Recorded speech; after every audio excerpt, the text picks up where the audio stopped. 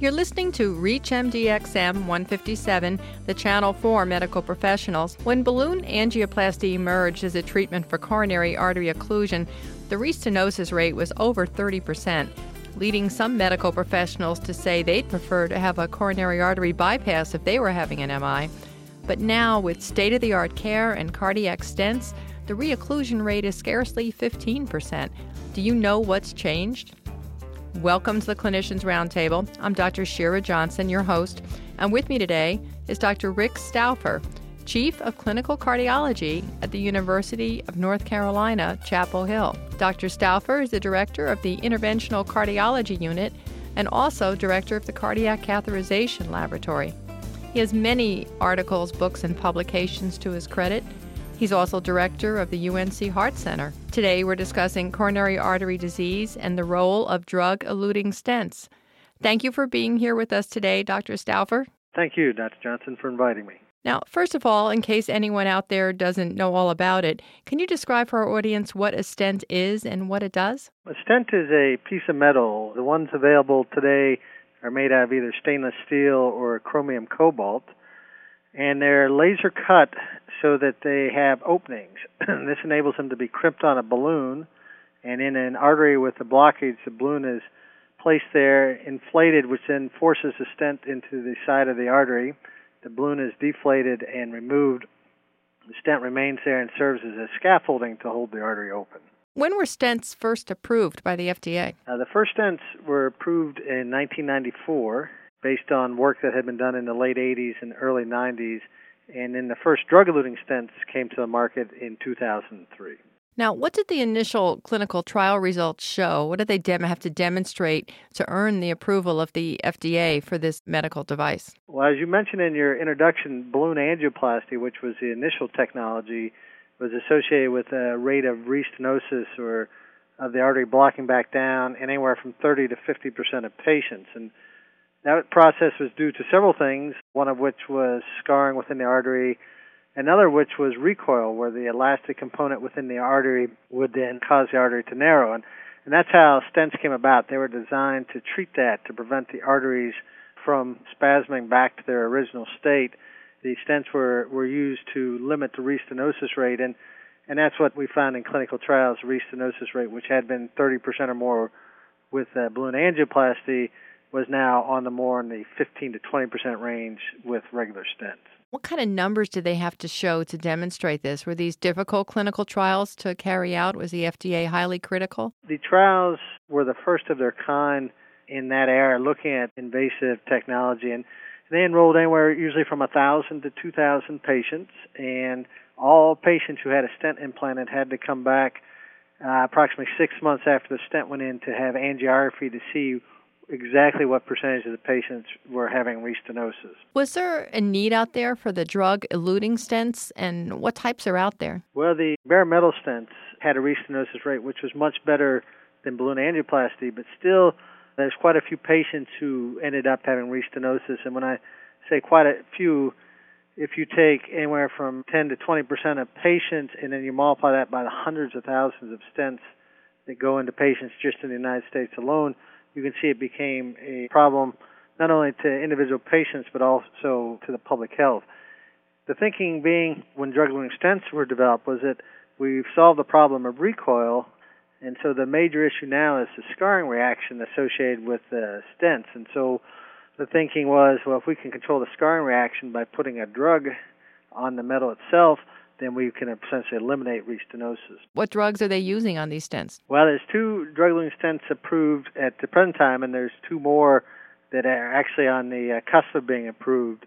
The first one that came out was the Cypher stent from Cordis, which is a division of Johnson & Johnson, and that has sirolimus on the surface. And the second one that came out was from the Taxa stent by Boston Scientific, and that has paclitaxel coated on it. And these are 2 very different drugs. Sirolimus is originally discovered as immunosuppressant and is still widely used in patients who have had renal transplants, whereas paclitaxel was originally developed as a chemotherapeutic agent and is used systemically mainly for the treatment of cancers. But it turns out when you coat these drugs on the surface of a stent, you're able to block the scarring reaction to a large degree, and now the restenosis rate is down around 5% for patients getting the drug-eluting stents. Now, the mechanism behind the one that works on reducing immune response makes sense, but how does the chemotherapeutic type model work on the stent? It's thought to inhibit the smooth muscle cell proliferation.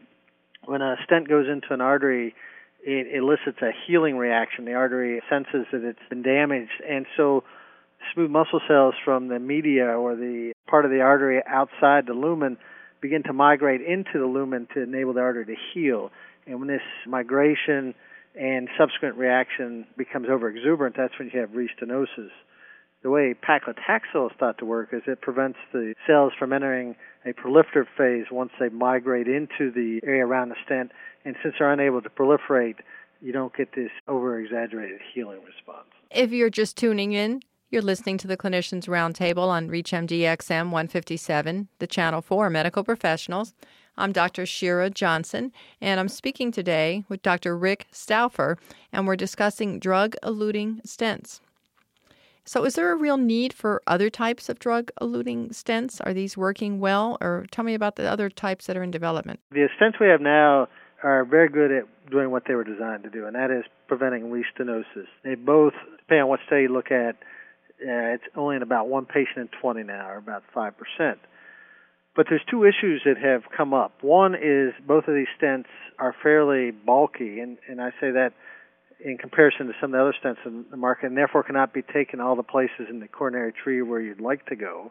And the second thing is the issue of late stent thrombosis, which was not a problem with bare metal stents, has now come to the forefront. So just dealing with the first issue, the stent deliverability, the two new stents which are going to come on the market sometime in 2008 are both made out of chromium cobalt, where the two existing stents are both made out of stainless steel. Chromium cobalt is a metal that's a little more flexible. You get the same radial strength with a smaller strut size, and therefore they tend to be able to go around curves, to track around the calcified artery a little bit easier than the stainless steel stents, and therefore will probably be able to go more places. Both of the stents coming to market, one of which is the Endeavor made by Medtronic and the other Xience made by Abbott Vascular, are coated with sirolimus-like drugs. And so the drugs are similar. What has changed will be the metal. So, Dr. Stauffer, the million-dollar question, how safe are cardiac stents? That's where the question of late stent thrombosis comes in. Late stent thrombosis tends to be a very rare occurrence, but it's fatal in about 50% of patients, and so that it obviously caught everyone's attention. What happens, or at least what we think happens in rare patients, the stents inhibit the healing response to such an extent that you can have blood clots form even years after the stent goes in. What we recommend in alignment with the major organizations such as American College of Cardiology is that patients take clopidogrel or trade name Plavix for at least a year to prevent any clots from forming around the stent. But in some cases now, the recommendation is to continue even longer if healing does not occur enough to prevent clot formation.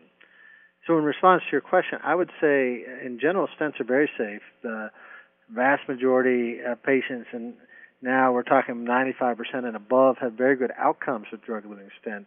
The problem is we can't predict either the 5% that will have restenosis or the less than 1% that will have stent thrombosis, and so there's still some work to be done to optimize the technology. So for the guy in the office who's not a cardiologist and his patient comes in with a stent and maybe he's not being followed anymore by the cardiologist or the cardiologist is seeing him once a year, what questions should he ask in regard to these medications and how long should they be on them? And it'll depend on the stent, yes? Yes, it depends on the stent. The bare metal stents, you tend to be able to stop the Plavix at an earlier time point and not get into trouble. The drug-eluting stents, I would say at least a year of Plavix, and we will continue patients on Plavix after that if, one, they're able to afford it, and two, they're not having bleeding problems, because there is evidence that even independent of the stent, Plavix is a good drug for people with vascular disease. Now, will most insurance plans pay for long-term Plavix in these patients? Some will. Unfortunately, there's some that won't, but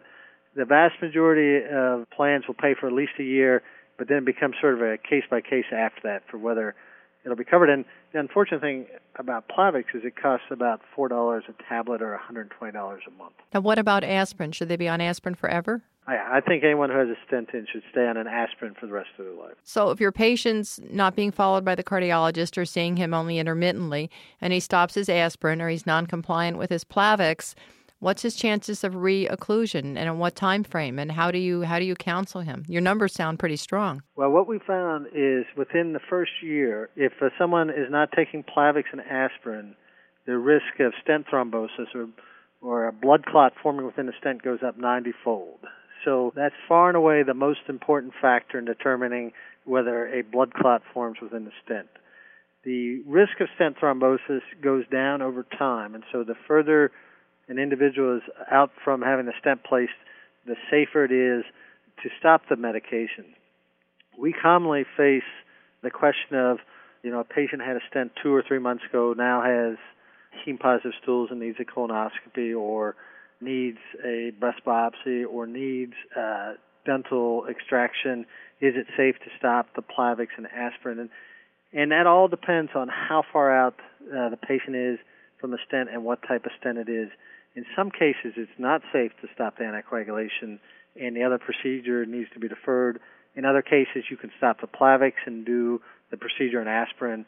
And if the patient is more than a year out, then you can safely stop the aspirin and Plavix to have whatever needs to be done taken care of. Now, in your practice, when do you use drug-eluting stents, and when do you recommend the non-medicated kind? Does it ever depend on the patient's coagulability profile or other risk factors? I will tell you my practice pattern, but I will say that there's not a consensus that people will do things differently. So when I use a drug-eluting stent is when I think the risk of restenosis is high, and those tend to be patients with long lesions, smaller arteries, and if they have diabetes.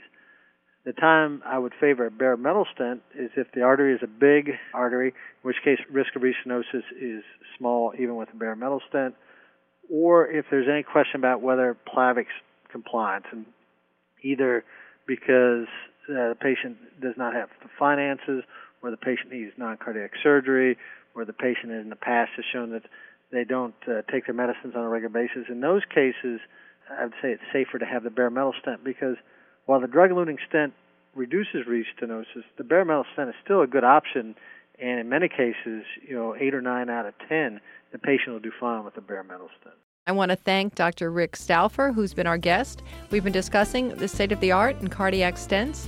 I'm Dr. Shira Johnson. You've been listening to the Clinicians Roundtable on ReachMD-XM 157, the channel for medical professionals.